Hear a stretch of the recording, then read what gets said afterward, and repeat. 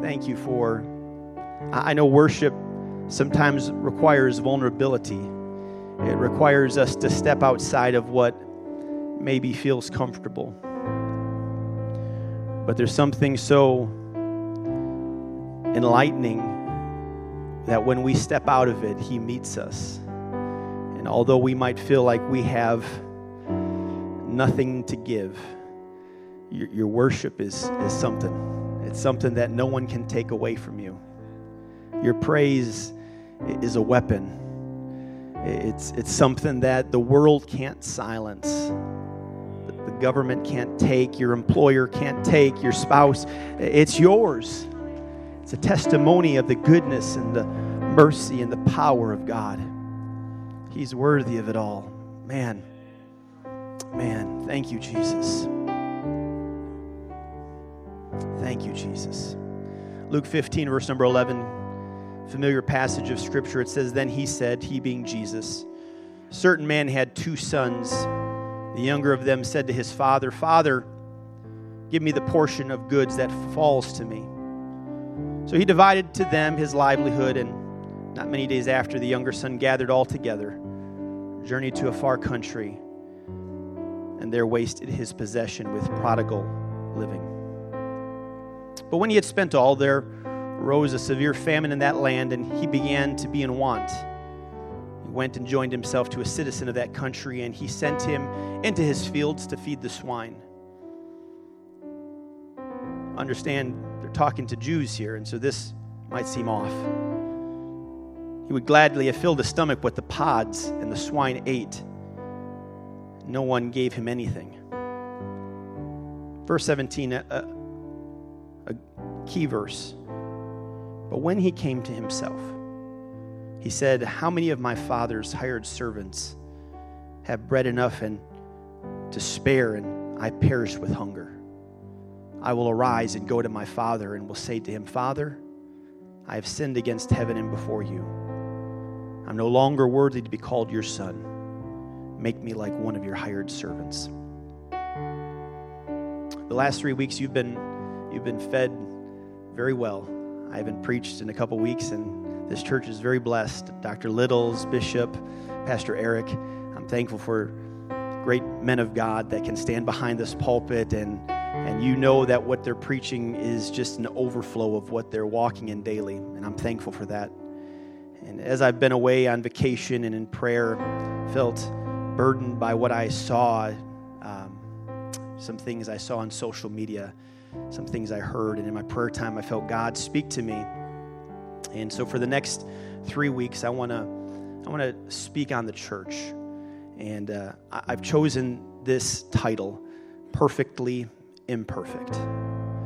And each week I want to speak from a perspective of a person in this story. And so today I want to speak from the perspective of the younger son and speak specifically to the need for connection. And so if you would just set your Bibles down with me, would you lift your hands? And I don't want to rush what God wants to do in this place, but could you just ask him that what he's already done, that he would just continue doing as we move through this place. Could you lift your voice with me? Jesus, I love you. Thank you, God.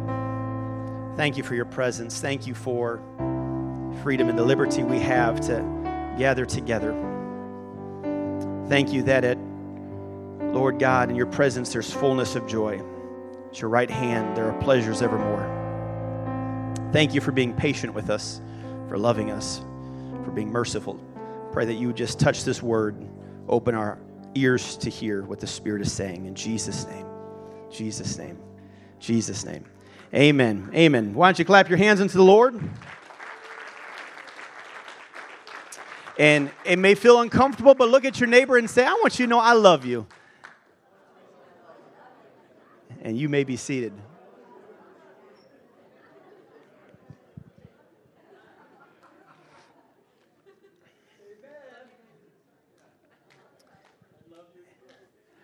I'm going to say something right now that I think will resonate in all of your minds, and you may be seated. I love the church. I love everything about the church. I love the worship that I feel. Doesn't matter what church I go to. I love worshiping with God's people. I've been privileged to worship in El Salvador, in Antigua, and in Africa. I've been privileged to worship across the USA. And anywhere I go, when I come into a church with people of like precious faith, I love what I feel. I love worship. I love gathering together on Wednesdays and Sundays. I love Connect Group. I don't want it just to be a saying that we do life better together. I like doing life with all of you. I love the church. I love the mission of the church. I love the values of the church. I love the fact that I'm part of something bigger than myself. Now, understand something. I've grown up in the church. My earliest memories as a child are sleeping under the pews. In those days, revival services would go Monday, Tuesday, Wednesday, Thursday, Friday. And I remember the atmosphere in those revival services. I remember Mom and Dad getting outside of the pew and dancing and twirling in the presence of God. Early memories etched into my mind. I remember crawling under the pews and finding money that fell out of someone's purse. And I took it. I went down to the candy machine and invested in my health. I remember one Sunday night in particular, we sat on the second pew, and this was before iPads. The original iPad was a Steno notepad, right? A white pad of paper and a pen. And my parents gave that to me to keep me quiet. And I remember I was building probably a pirate ship. That was one of my favorite things to build. And I was pressing too hard, and the ink pen broke and just began to pour out ink on the beautiful pews that were there when Jesus was around, I believe. My earliest memories in the church. I remember falling asleep, being woken up, thinking the rapture happened because I started off being full, and when I woke up, there was hardly anyone in there. My closest friendships were initiated and developed in the church. I met my wife at a church event. Thought she was an angel passing me on a bicycle. Then I found out her name was Angela. I love the church. It's my life. It's all I've known. I have no plan B. I have no backup plan. My life is deeply invested and involved in the church.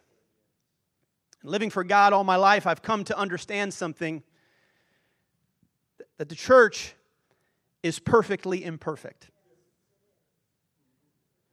It may not make much sense, or it may raise some alarm in your mind, but let me explain. The church is perfect because Christ is the head. Paul said God has put all things under the authority of Christ and has made him head over all things for the benefit of the church. And the church is his body. It is made full and complete by Christ, who fills all things everywhere with himself. We say this often, but we can't say it often enough. This is his church. I'm thankful for pastors. I'm thankful for bishop. I'm thankful for a district superintendent and a general superintendent that leads our organization. But let there be no confusion. He is the head of the church. Christ is the head. This is his church. Acts 20 says he purchased it with his own precious blood. And 1 Peter 5 said he is the chief shepherd. So I might be an under shepherd, but this is still his church. And because it's his church, it's perfect. It's also a victorious church. Jesus would say to Peter, after Peter got the revelation of who he was, he said, "And you're Peter, and on this rock I'll build my church." And then he said this, "And the gates of hell shall not prevail against it." Listen, long before the establishment of the church, long before Jesus purchased the church with his precious blood, long before 120 would gather in an upper room and be filled with the gift of the Holy Ghost, long before that outpouring of the Spirit would be sent to the uttermost parts of the earth, Jesus looked into the future and said, listen, it doesn't matter wars that come. It doesn't matter the threats that come upon the church. It is going to be a victorious church, so much so that the gates of hell shall not prevail against it. Realize today, God is not caught by surprise with what's taking place in Israel. God doesn't take vacations. There are not things that happen where He's caught off guard. Everything that takes place, He never loses control, and the church continues to be victorious through it. It's a victorious church. It's also a destined church. There's one day we just sang about it. I'm sorry, I got a little excited because the songs hit the same way they did when we sang the old hymns when I was a kid. I can't wait for that day when the sky is going to split and the trump of God is going to sound. And Scripture says the dead in Christ will rise, and then we which are alive and remain shall be caught up together with Him in the clouds, and so shall we ever be with the Lord. This is destined, brothers and sisters. It's predestined that when Christ rose, He said, listen, I'm coming back for my church. I'm coming back for a bride without blemish, without spot, and without wrinkle. Don't misunderstand what I'm saying. I know some would believe Calvin's theory of predestination. That's not what I'm preaching at today. I'm saying the church, if we look at it as a ship, it's predestined for heaven. But whether we get on that ship or not is up to us. That's what predestined means. That means that there is a day coming where He's coming back for His church. And whether or not you and I decide to be attached to that church or not is completely and entirely up to us. It's a destined church. It's perfect because it's Christ's. However, it's imperfect because what makes up the church is imperfect people. You, I, we're flawed. We're flesh-filled. One elder used to say, we're just all fellow strugglers. And that's the truth. Not one of us are perfect. Not one of us have it all together. We all fall short, as Paul would say to the Roman church. We all fall short of the glory of God. We've all sinned. We've all messed up. We've all made mistakes. And because of this, within the church, there are people filled with hypocrisy, drama, division. People who say one thing on Sunday and live a completely different way on Monday. People who maybe have good intentions but misrepresent Christ in their actions. People who create discord and disagree with their brothers or sisters. People who daily fall short in their attitudes and actions. You're not perfect. I'm not perfect. And as a result of that, and I think in our heart of hearts, we want to live the right way, but there are times we make mistakes. There are times in my flesh I say something that afterwards my spirit says, you shouldn't have said that. There are times when a moment of frustration where I allow the flesh to come out, the flesh that I crucified in the morning, it gets off the altar and says, you sit back, I'm taking it from here. And as a result of that, I misrepresent the church. I wish it weren't so, but it happened within the early church, and it's present within the present church today. It's filled with imperfect people. And sadly, that means if we take this thought process a step further, that there's imperfect leaders. Men and women who maybe at times fall prey to legalism. Leaders who are controlling. Leaders that sadly abuse their power. Maybe their emotional scars and insecurities have leaked into their leadership. Maybe they've been tainted by ministry and have become cynical in their approach to people. And sadly, as a result of this, there are some that bear the wounds and scars that came from the church. Some that bear hurts that came from a leader they trusted in. Someone they did life with, and they entrusted with some information, and that information and trust was betrayed. Some that have been mistreated and disappointed by a fellow brother or sister. As a result, we bear the wounds that were inflicted in the church. David, he knew all about this. He penned in Psalms chapter 55, he said, it's not an enemy who taunts me. I could bear that. It's not my foes who are so arrogantly insult me. I could have hidden from them. Instead, it's you, my equal, my companion, my close friend. What good fellowship we once enjoyed, and we walked together to the house of God. David said, it wasn't my enemy. It wasn't someone that hated me that hurt me. Because if that happened, it wouldn't have surprised me. It wasn't the Philistines. Yeah, they've been after me, but I expect that from them. I would be ready for it if I go to work and my coworker rises up and says something and hurt. I can step back and say, she doesn't have Jesus. But he said, it was you. It came from my friend. It came from my brother that I did life with. It came from a sister that I opened up to at a coffee shop. We used to enjoy fellowship together. We used to sit next to each other at church. We came down and stained the carpet with our tears, and we prayed one for another. Sadly, there are many today that are missing in action in churches across America. And this psalm is the song they sing. They have a hard time saying you're worthy of it all because hurt is the glasses they wear, and it's how they view everything. Nothing good can come from the church because they see the church as the place of hurt, the place where issues arose. They were hurt by a friend, by a fellow Christian, by a leader. As a result, there are many that have disconnected themselves from the church. They have allowed the fracture to create distance between them and the house of God. They have removed themselves and no longer believe. They have wounds that have not healed, words that they've not forgiven, disappointments and unmet expectations that cause distance, which eventually led to disconnection. I hate that this is the case, but it is. I read a post written by a friend of mine a while back. It broke my heart as he said why I've left the church. He began to pour out all the hurts that happened. I wish I could take it away. I wish I could go back to that moment and step in and say, don't say anything. But I can't.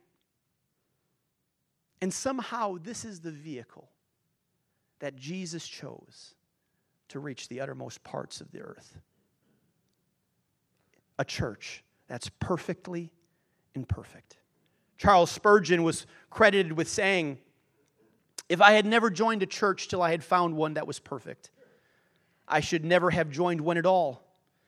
And the moment I did join it, if I had found one, I should have not spoiled it, for it would not have been perfect church after I became a member of it. Still imperfect as it is the dearest place on earth to us. And I look at the church, this beautiful mosaic of diversity of people, of different backgrounds, of different nationalities, of different experiences, and I say, thank you, God, for the church.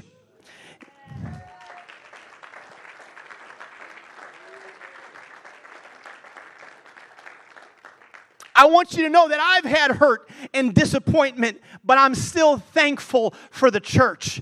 Because it was at the church that I learned how to offer forgiveness. I've had words said to me that cut deep, but it was at the church that I learned how to come alongside a brother and say, listen, I've said things to you, and you've said things to me, but we're brothers, and I love you so much, and so forgive me for what I've said to you. Yes, I've had rejection. Yes, I've been mistreated. Yes, I've had words spoken to my face and behind my back. But there's no group of people that I would rather be connected to. There's no one that I would rather do life together with than the church. There's no mission I would rather champion than the church. There's no place I would rather invest my time, my talent, and my treasure in than the church. I'm thankful for the church. Now, I want to be very clear. I am not dismissing the wounds. I'm not diminishing the actions. I'm not taking what happened and sweeping it under the carpet. I'm not sitting up here today and say you've been hurt, get over it. That's not what I'm saying. I'm not saying that no. There are people who have said things that they shouldn't have said. There are leaders that have acted in ways that they shouldn't have acted. It's become a new thing that I say to people who transfer to this church. I sit down with them, and as we have a conversation, I look at them and I say, I want you to know something. I'm going to hurt you at some point. How is that for a welcome conversation? I said, I'm human. I'm prone to make mistakes. I'm prone to say something. And I said, and you're prone to hurt me. But let's just make a decision right now that if I hurt you or if you hurt me, we're going to do the biblical thing and we're going to come together and we're going to have restitution and reconciliation. Because what I'm saying is for every wrong, there's forgiveness. For every evil word spoken, there's grace. And for every wound inflicted, there's healing. And it all can happen at the church. Yes, it's perfectly imperfect, but it's the hope of the world. Yes, it's perfectly imperfect, but it's God's masterpiece. Yes, it's perfectly imperfect, but it's so valuable that Christ shed his precious blood for it. Good things happen when we gather together at the church. Let me restate that. God things happen when we gather together at the church. And so when we come, he said, wherever 2 or 3 are gathered together in my name, there I am in the midst. And so when we gather together, people of like precious faith, there is no telling what God will do. There's no telling what God can do. I'm thankful for the church. Jesus told an important parable of a man that had 2 sons. The younger son gets to a place where he feels it's better to leave his father's house. Now, most of the times when we tell this story, the impetus of the story is focused on the action of the younger son. He left the father's house. He basically said to his dad, you're going to die at some point. Might as well give me what you owe me now. That's brazen. That's brash. We look at the sad reality that then he took what his father had worked so hard and he just carelessly squandered it in a moment. What took his father a lifetime to build, he just said, listen, I'm going to keep swiping. We look at the fact that he ends up in a pig pen. But if we rewind the series of events, I think there's an important question that we are left to wrestle with. Why did the son feel it necessary to leave the father's house? What would make him want to be disconnected from his family? What would make him want to make such an outrageous request to his father? What would cause him to leave the comfort and the safety of his father's house? Could it possibly have been a disagreement with his brother? Was it maybe he just couldn't live under the rules of his father's house? What could have caused him to leave with the intent of never coming back? I don't know if I know the answer to it. Jesus doesn't give us, and as we read through the lines, we can put ourselves into that situation and say, I can understand that because I've experienced this.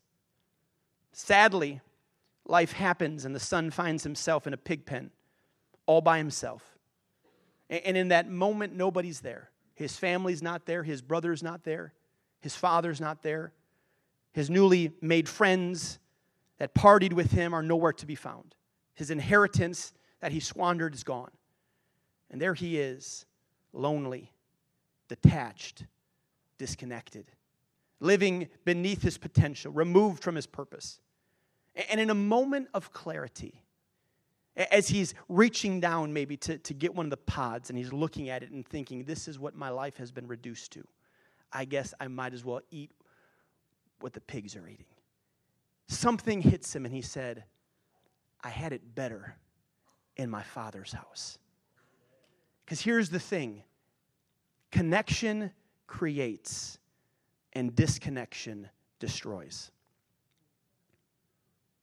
Connection creates and disconnection destroys. In talking about the church, Paul uses this brilliant illustration of the human body. And in verse number 12 of 1 Corinthians 12, he says, for as the body is one, has many members, but all the members of that one body, being many, are one body, so also is Christ. For by one Spirit we were all baptized into one body, whether Jews or Greek, whether slaves or free, and have all been made to drink into one Spirit. For in fact, the body is not one member, but many. And listen to what Paul's saying. He's saying there are many members, but there's one body. He's saying The body's not fractured. There's not a multiplicity of bodies, but there are a multiplicity of members.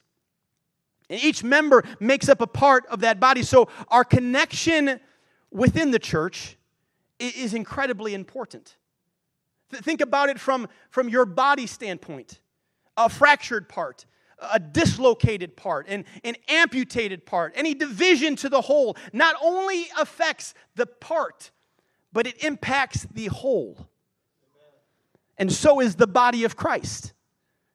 You can cut off a finger, and if you, with enough time, you can maybe put it back together, but the longer the finger is away from the body, not only is there going to be phantom pains in the body, but the finger begins to die.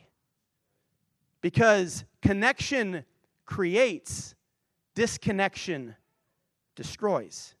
Jesus spoke about connection in John chapter 15. He said, I am the vine, and you are the branches. He who abides in me, and I in him bears much fruit, for without me you can do nothing. And so, I know it might seem obvious, but it's imperative that we're connected to Jesus. He therefore is the head of the church. And so we must be connected to Christ. How do we connect to the Christ? It's daily walking with him. It's relationship. Connection to Christ is not just by saying I'm connected to Christ. Connection to Christ comes from daily walking with him, with daily getting up and saying, I'm going to spend time with God. I'm going to get alone with him, and I'm going to spend time in his presence. Paul said we've been baptized into one spirit. He said it's the Spirit of God, the outward expression of the inward experience, receiving the gift of the Holy Ghost. He said that's what connects us to the body. And so it's imperative we realize that when we're connecting to Christ, we need to receive the gift of the Holy Ghost. Because it's the gift of the Holy Ghost, that Spirit that unites us together.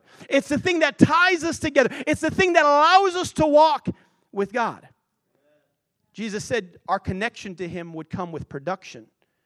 He said in connection you would bear much fruit. Because connection creates. And I'm going to talk about this more on Wednesday, so come back on Wednesday. And many people are content only with this connection. I can't tell you how many times I've heard people say, I don't need religion. I don't need organized religion. I have relationship. I have relationship with God. I don't need the church. I have church at home. I don't need to go to a place, a building, because I can do what you do in my home. You're just a bunch of hypocrites anyways. Why would I want to be with a bunch of hypocrites? I'll go do church by myself. I don't need to attend a church. It's interesting. When you look at the creation story, God speaks and a multiplicity of things happen. He speaks and light appears. He separates light from darkness. Firmament is created. Dry grounds and plants come forth. The sun, the moon, and the stars are set in motion. Animals of all living kinds flying in the water on dry ground. They appear. He speaks and they, boom, come into creation. He forms man out of the dust of the ground and breathes into his nostrils the breath of life, and man becomes a living soul. And after each day, notice what God says. It's good. The law of first mention, he defines what something good looks like. Something that creates, something that is healthy. He says, it's good, it's good, it's good. And he gets to the last day and he says, it's very good. I told my parents that they had 3 children, and the last one, when he come out, looked a little bit like me. They said, it's very good. Therefore, we don't need to have any more children. But shortly thereafter, for the first time, God declares something not good. He says, it's not good that man should be alone. Understand that loneliness is the first thing that God named not good. But God, Adam can have connection to you.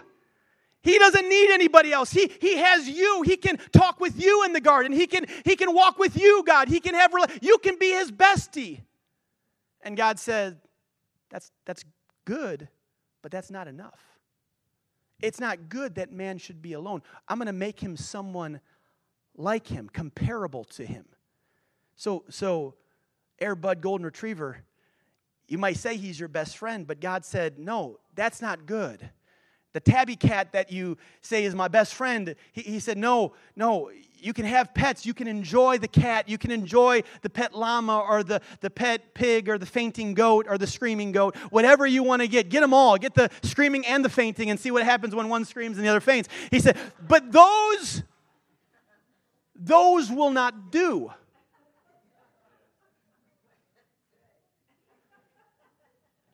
It doesn't diminish the need for daily connection with God, but it highlights the importance of connection to others. God was saying man needs something like him, something in flesh and blood, something that can relate to him, something that can feel what he feels, something that can be there to offer a hand of support, someone that can bear his burdens, someone that can be there to rejoice when he rejoices. Someone that can be there to mourn when he mourns. He said it's not good that man should be alone. According to the National Institute of Health, they've deemed loneliness a painful, universal phenomenon. One researcher said loneliness is now a major public health issue and represents greater health risks than obesity and is more destructive to your health than smoking 15 cigarettes a day. Another study published looked at 70 studies on loneliness that covered over 3 million people, and they came to 3 conclusions. That social isolation increases mortality by more than 29%. That loneliness increases mortality by 26%. And that living alone increases mortality by 32%. And long before that, God said, it's not good that man should be alone. Research shows that when we feel isolated or disconnected or lonely, that we go into this state of self-protection where we become more defensive. We put up walls. Yeah, I know I haven't been coming to church, but I'm not going to answer your phone calls. And when you say something, I'm going to be defensive. People that are lonely tend to be less empathetic. They tend to divert to more numbing things like watching TV or just aimlessly scrolling on their phone.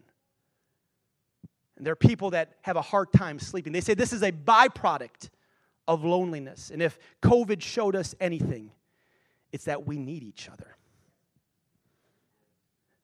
I'm sorry, but a video screen is a sad, I can talk to you on FaceTime, but I want to have FaceTime when you're right next to me. I can send an email to you and you can send an email back to me, but I'd like to sit down with a cup of coffee in my hand and do life together because connection creates, disconnection destroys. So man needs to be connected to one another. So sadly, social media and technology have distorted what true connection looks like. We've replaced real connection with the illusion of connection. We've replaced true love for likes. We've replaced acceptance with affirmation on social media. I remember a year or so ago, Angie and I went on a date to Olive Garden, and we were sitting at a table, and you know how you do, you just look around when you sit down, and as we looked around, there was a couple sitting directly next to us, an older man and older woman. And the entire meal, they both had their phones propped up and were live streaming something. Not once did they say a word to each other. The food came, they barely looked at each other, and they kept eating their food. And I said, look at that. Together, but disconnected. In the same room, but not even aware of the other person. Media and technology have become imposters for connection. And so you need to understand that just coming to church is not the same as creating connection within the church. I can come to church and then disconnect myself from the body Monday through Saturday and then come back. But that's not the type of connection that Jesus was talking about. That was not the type of connection that the church was meant to employ. You see, true connection comes when we're heard and when we're seen. We can't confuse being communicative with connection. I've observed this phenomenon taking place now more than ever before, where many people talk but few communicate. What does that look like? That looks like we talk at each other, we don't talk to each other. There's a difference. When I talk to you, I listen to what you say, I validate what you said, and I respond to it. When I'm talking at you, the moment you pause, I'm already taking a breath because I haven't heard a thing you said. And we have more people that sit down together and they don't agree, but they're saying the exact same thing because they're not listening to each other. And true connection comes when we can sit there with a brother or with a sister and we can say, I see you. I see the hurt that's taking place in your life. I hear what you're saying. I don't have to compare my need and my ailment with your ailment. No, I hear what you're saying. We'll talk more about this next week. True connection comes when we're vulnerable, open. You see, true connection is a risk, Brother Ed. When I open myself up to true connection, there's a possibility that you can hurt me. And when you open up yourself to connection, there's a possibility that I can hurt you, but it's worth it. And so true connection looks like we're taking off our armor and we're sitting down one with another and we're opening up to each other. It's true connection is being authentic. Authenticity that's severely lacking in relationships today, where I'm not fake, I'm not putting on a facade, I'm not trying to give you the perception of what I want you to think I am, but I'm letting you see who I really am. There's some people that only let you come arm's length, and the moment you get too close, they withdraw because I don't want to show you who I really am, because if you knew who I really was, you wouldn't like me. But that's not connection. And the Lord said, I want my body to be connected. It's like a body, many members, there's cells, there's ligaments, there's tendons, and for it to work and function, it has to be fused together, which means there needs to be true connection. Why don't you help me out? Could you get your guitar? I noticed this morning as I was leaving my house that I live off of, what's his name? Who's the famous guitar player in Waukesha? Les Paul Parkway. Les Paul was a famous guitar player. Give us a little something. I've always wanted to play the guitar. I told Angie, the guitar is such a romantic instrument. I play the drums. And there's nothing romantic about sitting down with your wife with a snare and just doing some da-da-da-da-da-da-da-da-da-da-da-da-da. I've done it at the dinner table, and she usually says, stop. I'm just trying to show you and Ellie love, and I'm just showing you what a paradiddle is, and, how to 1, 2, 3, different 16 notes, and they're like, no. But you see this is you just kind of, right? Isn't that nice? And I like to think that we're all like a string. When we're born with purpose, and we've talked about this the last couple weeks, made for more. God's created us with purpose, with intention. We're not made on accident. But the importance and the ability for us to connect to purpose is our ability to connect to something. And so with the guitar, this is called the headstock. And so the first thing that's important in our life is that we're connected to the head. And you see, it's the head that allows us to tune in to the right frequency. Have you ever heard an out-of-tune guitar? Doesn't sound great. And so when we're connected to the head and we get close to God, in relationship with God, we all of a sudden get tuned into the frequency of heaven. And that means we might not be talking the way we used to talk. We may not be living the way we used to live, because as we're connected to the head, something changes within us. But it's not enough for us to just be connected to the head, for this is called the body. And so our string needs to be connected to the head, but then it needs to stretch out and be connected to the body. And I've understood something that when I look like this, there's tension. Not enough tension, and we can't make the harmony that needs to be. Too much tension, and a string can break. And so here's what the church a lot of times looks like. We're all distinct. We're all unique members. But when we connect to the head and when we're connected to the body, God says, I can do exceeding abundantly above all you could ever ask or think. I can make a difference in the community of New Berlin. I can play a song and a harmony with your unity. That's what unity is. When we're all connected to the head, we're going to all be unified in the body. But when we're not connected to the head, we're going to be out of unity with the body. And so connection, brothers and sisters, becomes so important because when connection happens, this beautiful symphony is created. Paul said, let there be no schisms among you, but rejoice when you rejoice and mourn with the others when they mourn. And that's what happens when we're in harmony one with another. This is the sound I want New Berlin to hear. I want, when the world is divided, I want them to look at a church 21401 and say, I hear something coming out of that church. I hear a sound. It's a sound of joy. I see something within the body. There's peace and there's unity. And I'm fractured and I'm fragmented and I'm divisive in my life, but there's something unified and connected with them. So this is what God wants us to be. Give Jay a hand. Why don't you all stand with me today? It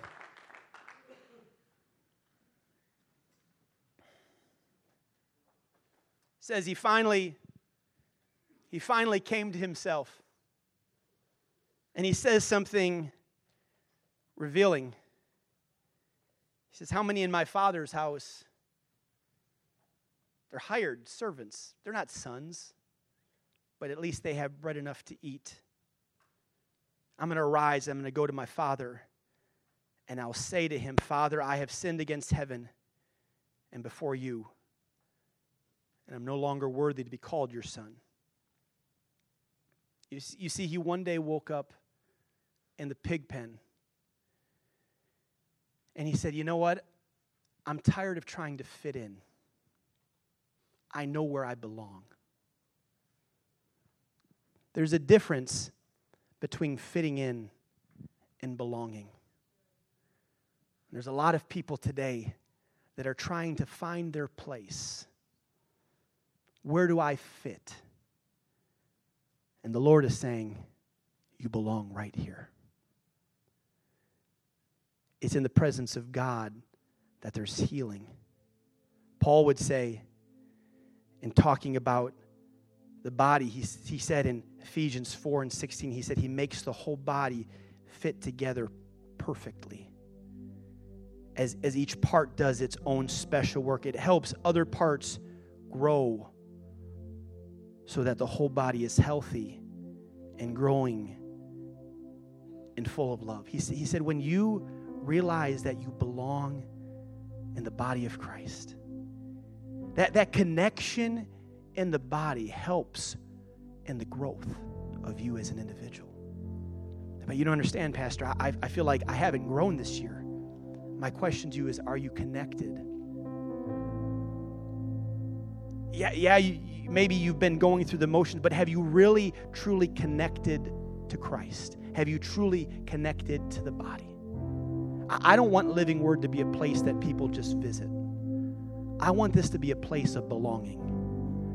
I want people to come into this place and say, I belong here. I may not look like you, and you may not look like me. I may not talk like you. I may have a life past littered with failures and mistakes, and I want you to know that no matter what your past looks like, you belong here.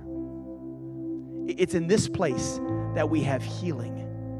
It's in this place that we have growth. It's in this place that we have connection. But it comes when we're willing to let down our guard and be connected to the body. I want to open this altar today. Maybe you feel disconnected. Maybe you have separated yourself from the body. Maybe you feel disjointed in your relationship with God. Would you come down to this altar today as a sign that I want to be connected to you, God? I want to be connected to your body. Maybe in your past there's hurt that's happened in the house of God. I believe it's in the house of God that we can find healing. It said he was wounded for our transgressions. He was bruised for our iniquity. The chastisement of his peace was upon us, and by his stripes we're healed. Every emotional wound that was caused in the house can be healed today. Lord Jesus, I pray right now, Lord, every person under the sound of my voice, God, help us not to disconnect. Help us not to distance ourselves. Help us not to be just casual connectors. But Lord, let us fully connect to the body. Lord, in connecting to you, God, and connecting to one another, Lord, that's the way you intended it to be. That's the way you desire it, Lord. So I pray today, Lord, every person under my voice, maybe their life has been filled with hurt.